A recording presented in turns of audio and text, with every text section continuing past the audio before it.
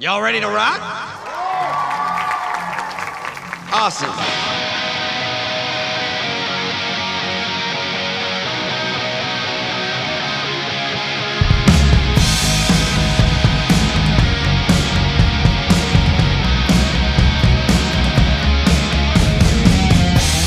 Hi, I'm Chris White, and I wrote and directed a coming-of-age music movie set in a world that, while very real and important to me when I was a teenager, is more on a foreign planet or alternate universe to most people. This past year, we've screened Electric Jesus, a comedy about a group of heavy metal missionaries in the summer of 1986 at dozens of film festivals across the United States. And we're just about to release the film everywhere. Audiences have bonded with the characters and the story, but more than a few have asked questions about the music and the subculture that produced it.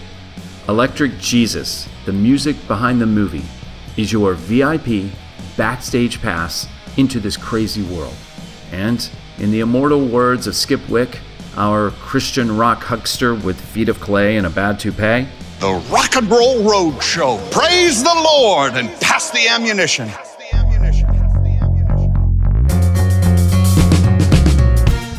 Episode 2, You Gotta Believe, the secret to a great rock soundtrack with special guest Daniel Smith.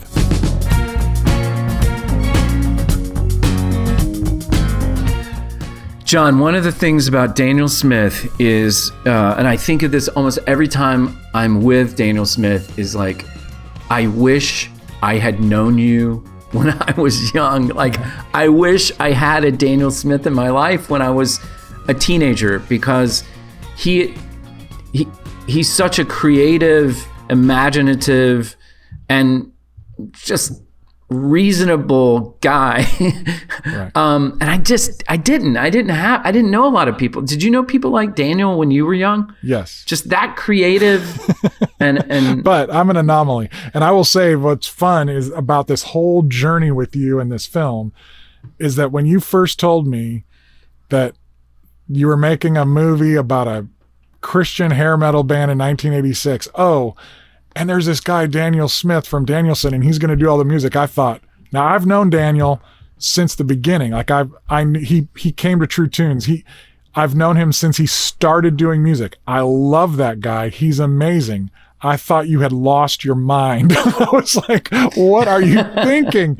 Like, he's the most artsy, out there, cool indie, like he's gonna do metal. It's gonna sound like, you know, quirky, weird, like it's gonna be a send up. I totally thought, oh my gosh, this guy, he found the wrong, as much as I love Daniel Smith, he found the wrong guy. Boy, was I wrong. So we're gonna talk about your partner in crime, and we're gonna talk with him and to him and bring him in on this.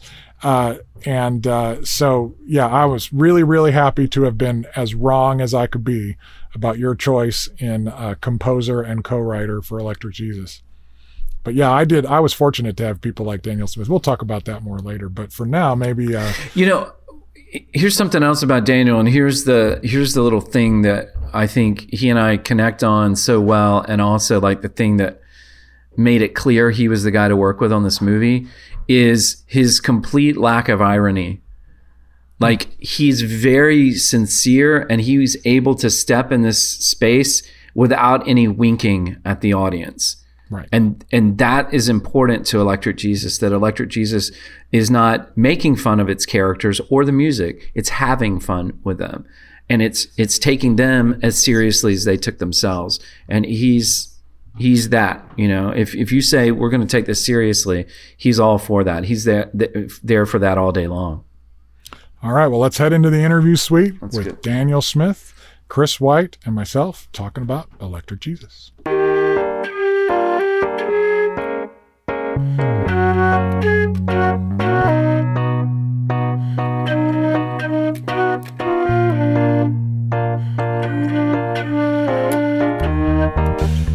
So, hey, Daniel, welcome to the Electric Jesus podcast.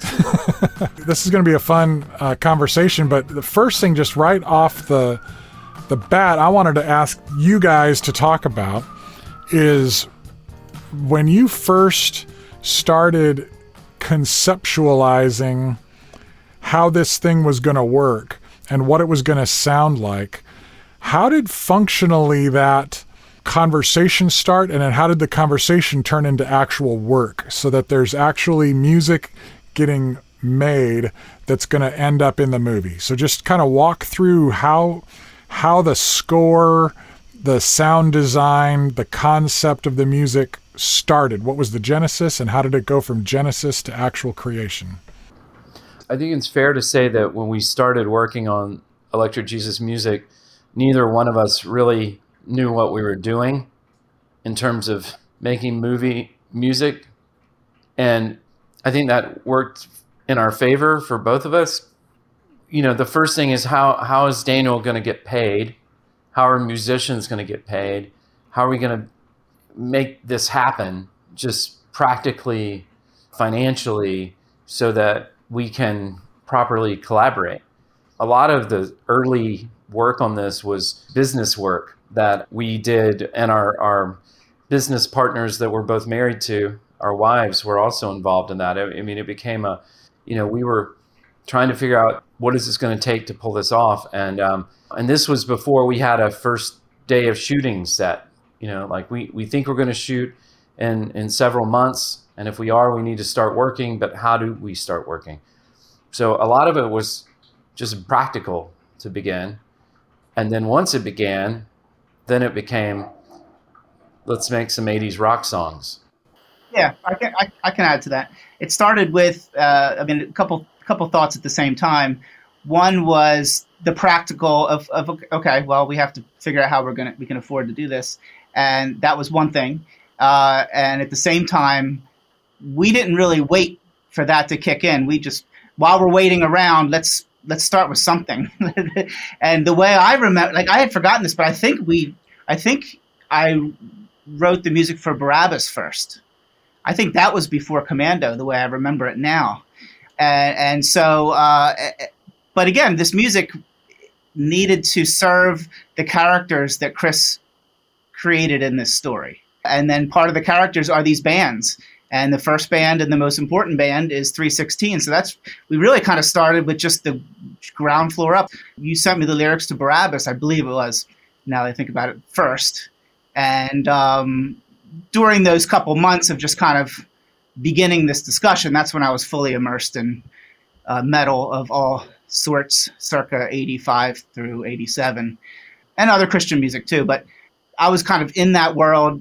I was excited about this idea and thinking about how to write music to these lyrics. And so we kind of just started and hoping that, there would be a shooting date at some point. But also we recognized that the music needed to be at least in rough mix form before we shot any of these scenes. So the music needed to be written. And sometimes, writing things happens quickly, and sometimes it takes a long time. So you don't really know.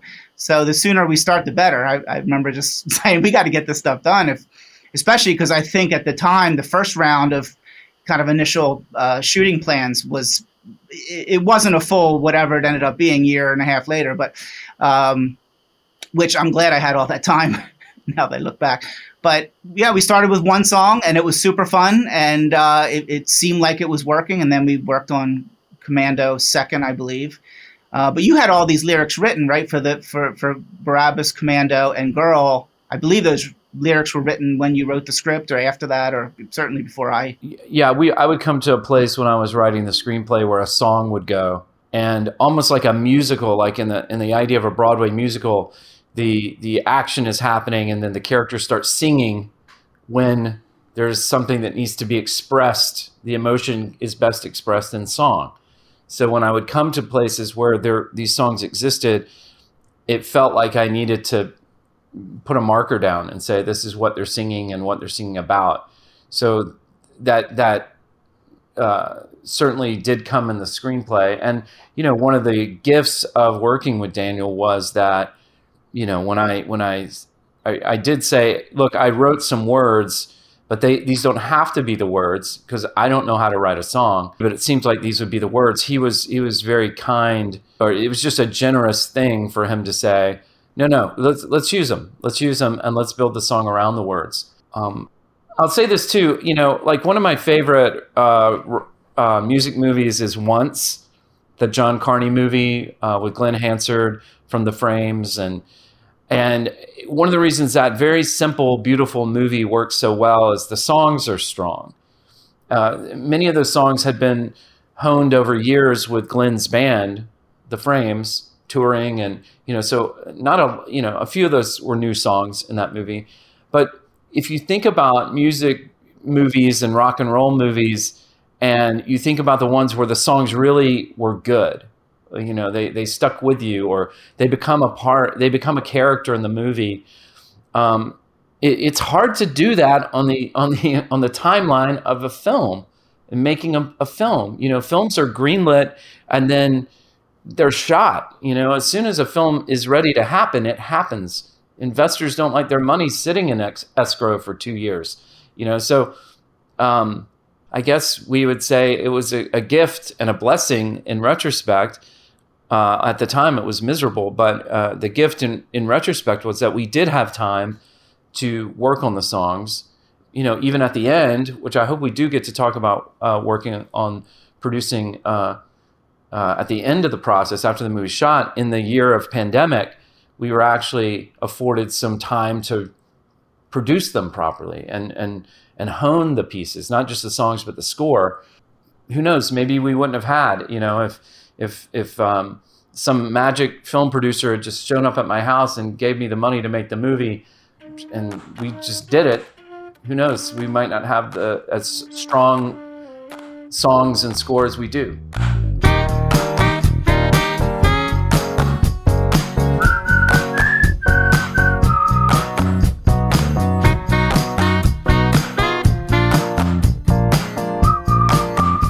The interesting thing, having kind of been involved with it all along, but also watching the music from the side, is that you've got these songs that you wrote specifically. These have to be in there. They are central to it. Then you have these ancillary songs that are kind of fun. They're important. They're the secular band songs or something like that. They've got to rewrite, and then you have these third level songs that are really far out there, and you can have a lot of fun and just kind of, go wherever you want to with those. And then you kind of created what I'm referring to as a sound design and score with stuff like the Arcade Reigns track. So tell me about that sort of concentric circles of songs, from the central ones we've already talked about to the next rung out of the evil bands, to the background song, to the ones that are like the video game songs. Like, how did you think through that to create the design of how this world is going to sound? Was it a patchwork, or was there a thought process from the beginning that then you went out and executed? Well, I think it was built. It was all building blocks. It was built. 316 was what is the foundation to these songs for the movie, like that, and that's how the score ended up coming out of the 316 songs, because we liked that idea. But even before the score happened, there were the 316 originals. There were 316 cover songs that were part of the assignment, so to speak. That was Chris's vision. These are the songs. I want 316 to cover these songs, and there were, a handful of those. That band happened first. All those recordings happened first. And then the Bloody Mass song, that's a key scene in the movie, and that song needed to kick butt. And it had to do its own thing.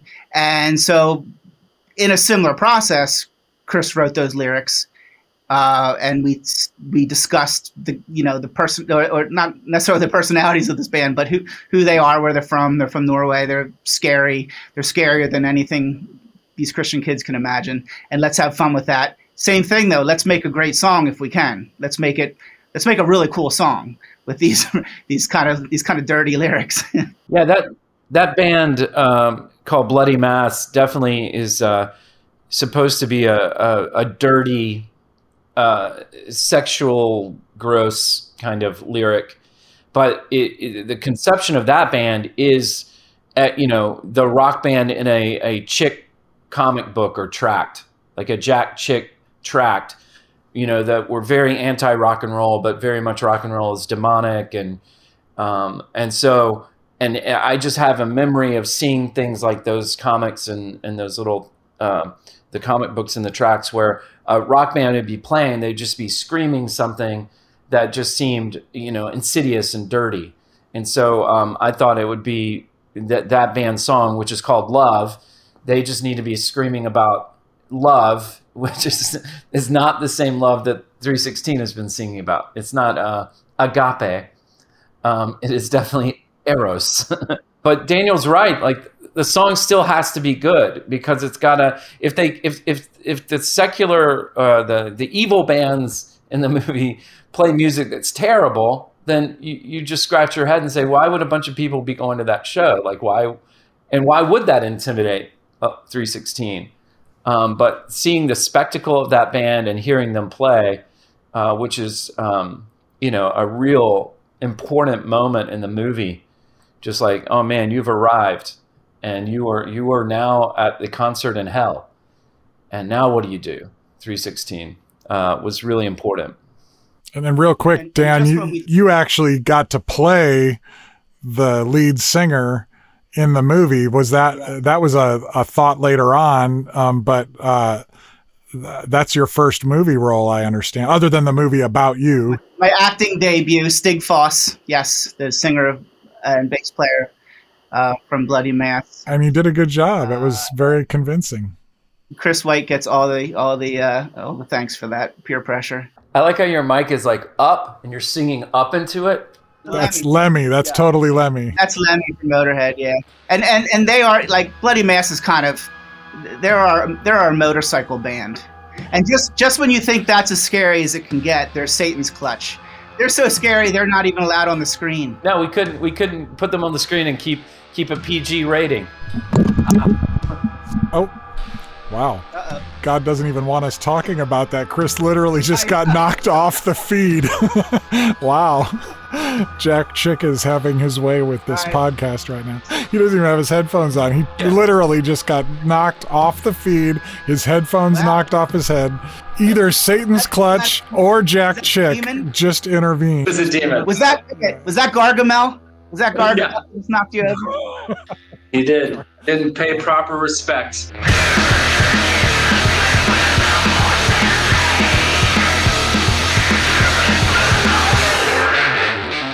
So now you've got the original music tracked, at least tracked enough to film to it. Now, what about all the glue music, the stuff like I remember we were listening, we were planning on putting a needle drop in the radio in the kitchen when the mom and Eric are hanging out. It was supposed to be a banal CCM song, so I had several options, that I had found, and that was going to be. And instead, you went and created that song "We Just to put at a level no one will actually hear. It's just like so quiet. It's so quiet in the scene, and then we get to find out, if we read the credits of the soundtrack, that that's the band whose naked picture is drawn on the side of the joy explosion, and they have this syrupy worship song. So that's what I mean by that next circle out, the sort of luxury of being able to create these songs that just add to that ambience. Tell me about that step. Like what was going on in the thinking for those types of songs? We had way too much time on our hands and we were having way too much fun. And I say that facetiously because that is what should happen when artists are locked in and creating. It was I think this is fair to say, Daniel, it was kind of like a 2.5, 3-year jam session where it kind of became a conversation where we just keep pushing, there's a little bit of budget here. There's a little bit of space. Let's populate the movie with something else. let's not license a song. If we're going to spend the money to license a song, why don't we record a song? And if we were going to record a song, what would that song be? Oh my gosh, we've got that RV that's got this band called Joy Explosion. We haven't heard a word from them. What if they had a hit Christian song? What would it be like? And so that's where all that stuff comes from. It's from, some of it is just the practical, do we have the budget and time to do it? But a lot of it is just getting out of the way of artists, creating a space where the artists can just jam together.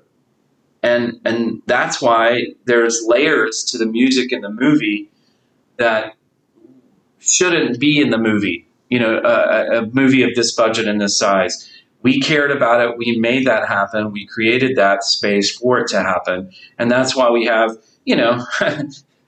a joke song for, maybe a couple thousand people in the world will think that's the funniest song they've ever heard. But it gives a depth to the world of the movie that it wouldn't have otherwise.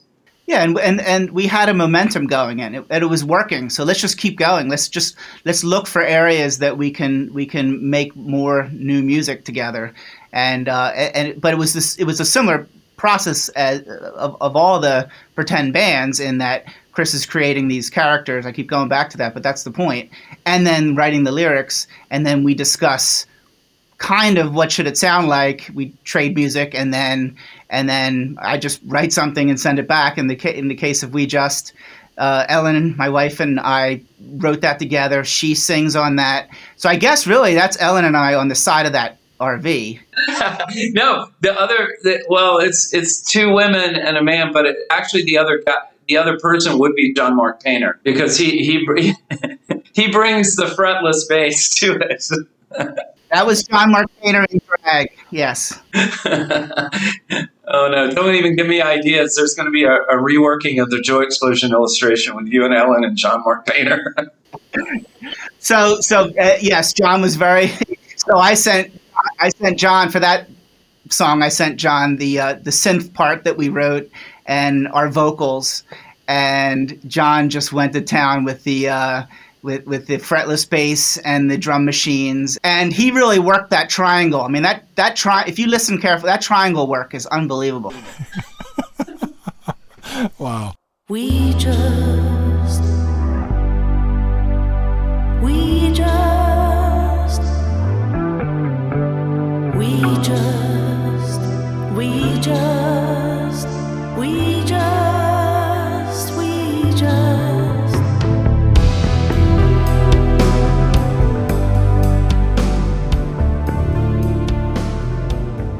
So you've got primary songs, secondary songs, tertiary songs, and now let's talk about the score. It's a different kind of approach to doing the score. So, and what I noticed, in my opinion, is that at that level, that's where the movie starts to not sound exactly like an 80s movie. It's no longer really set in the 80s, right? Like the story is happening in the 80s, and the songs are 80s rock songs, but there's this sonic element that's kind of pulling it to today with some of that score stuff, because it sounds very modern to me, like in a hip kind of indie way. So tell me about the thinking behind the score and how you blended all those things, like pulling elements of certain songs into it and all that stuff. How did that work? Well, technically, this is an aesthetic consideration. The film is a memory. The film Electric Jesus is a memory movie. Somebody's telling us about something that happened years ago. And, at least with me, with my memories, they're clouded with, they're mostly untrue, probably. They're probably not that literal. But they're also clouded with my remembering and my reflection ever since whatever happened, right? So memories are a kind of dreamscape that we can create in. I think, Dana, we did agree that the instrumentation of the score would be contemporary to the movie. The score would be made by instruments that would exist, in a recording studio in 1986. So I think there was some rule there. But as far as composition, we're scoring a movie and telling a visual story and using music to help us tell the story. So in that sense, nothing about that was in quotation marks. Nothing about that was ironically presented or, notice the music, how clever this is. We've done it all. We did the whole score on a Casio keyboard. That could be an approach. That could be a valid approach for a movie like this. But instead, that's when I just kind of get out of Daniel's way and just say, dream this up. Yeah, and that's true. The instruments, which is kind of the palette, we had decided let's keep everything within basically analog. There's synthesizers on there, but there are synth sounds that would be around in the mid '80s, and then so that kind of, which was great because I like all those sounds. So that was fun to know that I could work with all that, and so there were a couple of things kind of happening at the same time. We thought, wouldn't it be great if Commando for Christ, if I rework those into kind of soft rock versions of these sections, right? So the verse repeating, and that would be an instrumental, and then the chorus and some other, and the intro is its own piece, and the same with Girl. And then so with Girl, for example, I'm kind of reworking these things and presenting them to Chris, and we were kind of at the same time talking about, would maybe Girl, the instrumental of Girl, should kind of be the theme song for the girl in the movie. So, and it's not that on the nose, but it appears at all the right moments. And so we started following that of let's think about these pieces of music kind of conceptually in a way, especially with Girl. I think it's fair to say that's the love song. So anytime that's appropriate, and I reworked quite a few different versions of Girl, some very stripped down versions. Grand piano, which I thought was really silly to have grand piano playing Commando for Christ melody at a moment, or whatever. That was way fun to do all that. So really kind of just make all these pieces and then start to put them in and see what works. And then Chris would come back and say, yeah, this should be a more maybe fleshed out version of this thing, or more scaled back in this scene. And really I just see the whole thing as just building blocks. So that was the next step of starting to put those more major pieces of music in spots where they needed to be, for sure. And then there were other areas that were we weren't sure if it should be a needle drop or original music. And so sometimes I would try to put some things in there. It wasn't working, but, and vice versa. And so again, just trying things out and see where it got us. And you were actually scoring it to the picture, or were you just creating all those things and giving it to the editor, and the editor was playing with that stuff and getting back to you, or how was that working? I would create the music, and then I would place it in the scene where I thought it worked. And, since I'm a control freak, I would do as much of that myself as possible. Which is how it should be done. In the picture edit of the movie, the editor, Scott Lansing, and I had placed some temp tracks in different places just to remind us, making a film, I don't like the scoring process. It's I love doing it, but we worked so hard in the edit to make the scene work with actors and cinematography and art direction, and we fine-tuned this really beautiful moment of cinema, and then music comes in, and music, the first time I hear music with a movie scene that, I've edited, I just feel like, oh gosh, there goes the music telling everybody how to feel. I wanted it to be simple and elegant and beautiful, and crickets chirping in the background, and now here comes some strings, and all my filmmaker friends just say, sorry, that's one of the tools in the toolbox. You're making movies, so you got to figure out how to deal with it. But early, it was clear that Daniel's score was giving distance, giving space for the established cinema to work. It was just bringing it up a level. And I think that scene on the trampoline with Sarah and Eric talking, which would have been a variation on Girl, was the first scene where we had a timed and pretty much produced. I don't think it was a demo. Maybe it was a little demo-y track that we laid in there. And I can remember, fingers crossed with Scott, okay, here we go. This is what the score is going to be. And both of us just like starting to tear up watching the scene and like, oh man, this is going to be good. Do you have a girlfriend?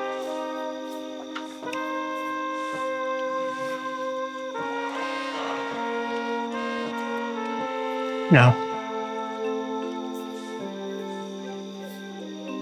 Have you ever had a girlfriend?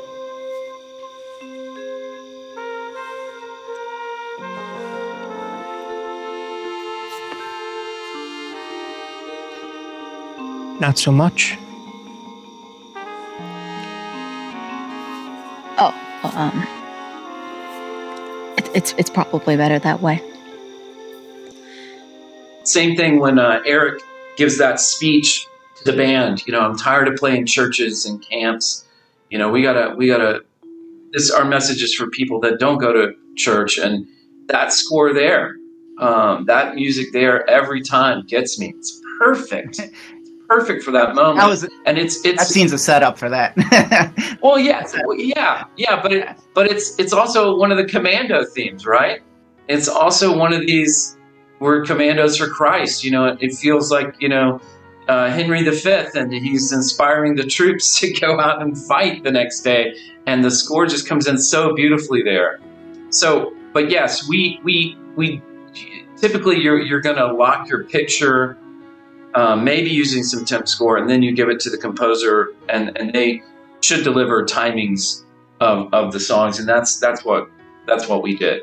And even if we had a scene like, in a fine tune, the first edit that we were showing people was maybe about 10, 15 minutes longer than the movie is now. So we did cut some things. I don't know if we had scored things that we cut, but once the picture was locked, there were timings, and it was very specific. And we would give Daniel a quick time movie of, here's a sequence, I need music to go there. And he would work it out.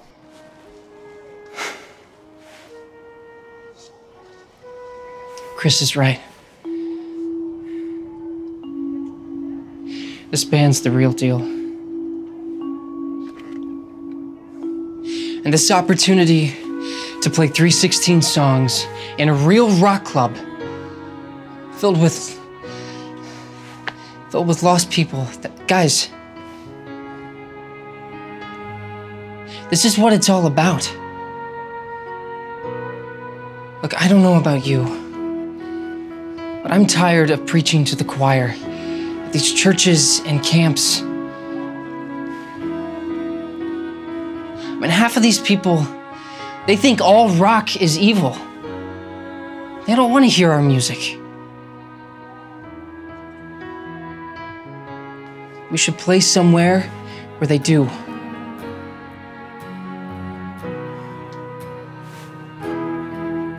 I want to make Jesus famous. I think this will be the last question, but tell me, Daniel, about the soundtrack album now that it exists and you can listen through. And you're an artist who's made a bunch of albums, and you know what it's like to finally get an album done and listen through it and kind of assess it. This is unique in your catalog for sure. So how do you absorb this, and how does it hit you as you go back and listen to all of this music? How does it strike you, and what kind of feelings does it elicit, and how do you feel about the soundtrack as a work apart from the film? I think it's a great record. I couldn't be more proud to be part of it, and I love that we kept going. So we covered the score, but then after that, we're putting a soundtrack together. Let's just keep going. What other characters from the movie were not represented? And so there were a few more, Soul Exhumation, and then there was some, kind of, I don't know if I shoehorned it in, but wanted to put some Danielson songs on there too. There was one that ended up being called Passing Through Wall of Flame, and there's an instrumental version of that's kind of the Purgatorio theme song as you're introduced to the Purgatorio. So I added lyrics to that, vocals, that's on the soundtrack, so it's a slightly different version. And then had some fun with a couple covers and an original with that I was fortunate to get lost lyrics from Larry Norman's brother and family, and I was allowed to write new music to that. And which one is that? What's the name of that one? Come and Save Me. And so all those Danielson songs are just, well, two are covers, but they're my nod to Jesus music that I grew up on and have fun with, and then a new track as well. But the whole piece, the whole album as a collection, or it's I think it's a great record, and it's all over the place. And I think right now, between now and when the movie comes out, it's a slow burn, right? So I mean, I think people can have fun with it now and enjoy it on a certain level. I think once people see the film, I think they're going to go back and enjoy it on another level. I really believe that. Yeah, that's great. Yeah, it reminds me that how for a while there it's been, and maybe even still to some extent, but definitely in the 90s and the early 2000s, it was pretty common for there to be a film with a soundtrack, and then they would even put out a music inspired by. So these songs had nothing to do, they weren't in the movie there, but there was just artists that were going to, I loved this Narnia movie, so I'm going to write a song inspired by it, and then they would, put out an album full of songs. So it felt like you even had kind of songs inspired by Electric Jesus on the soundtrack, made by the same people that made Electric Jesus. It's like we combined it and we put it all on the same thing for you. So that's a lot of fun. And it's really the tracking of the record is such that listen to it straight through, and it is an experience. Like I remember, I used to always listen to records from side A to side, all the way through. And I feel like the way we put the songs together, they are echoing maybe the story and the themes in the movie, but they are their own things. It's its own listening experience, which was important to us, that we could make a product that was standalone. If somebody never sees the movie, will this still be an entertaining record to listen to? And I think it definitely is.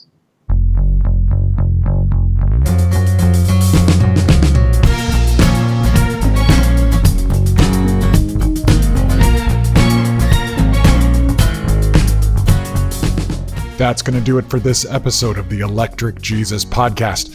A big thanks goes out to our guest, Daniel Smith. You'll be hearing from him more on future episodes of the show, by the way. And of course, our host, the writer, director, and producer of Electric Jesus, Chris White. For more information about the Electric Jesus film, visit electricjesusfilm.com and make sure to sign up for the email list, also known as the G's Team. You should also check out the Electric Jesus YouTube channel and Facebook groups for great behind-the-scenes videos, updated information about the film, and more. All links are available on the show notes page.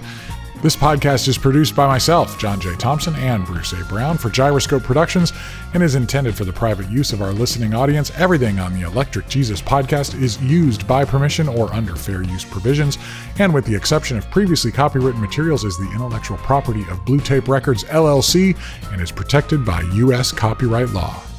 Next time on the Electric Jesus podcast, one of the architects of Jesus rock, Res Van's Glenn Kaiser, talks with us about what the Jesus music revolution was really all about. What it was like to marry the gospel and hard rock when that was still a no-no. And what he had to say to bands like 316 when he met them out on the road. Really think about what you're doing. There are a lot of people that have gone shipwreck in their faith, who went to Nashville to make it, whether Christian scene, mainstream industry, whatever. There are a million people out there. What are you bringing to the table that's so special?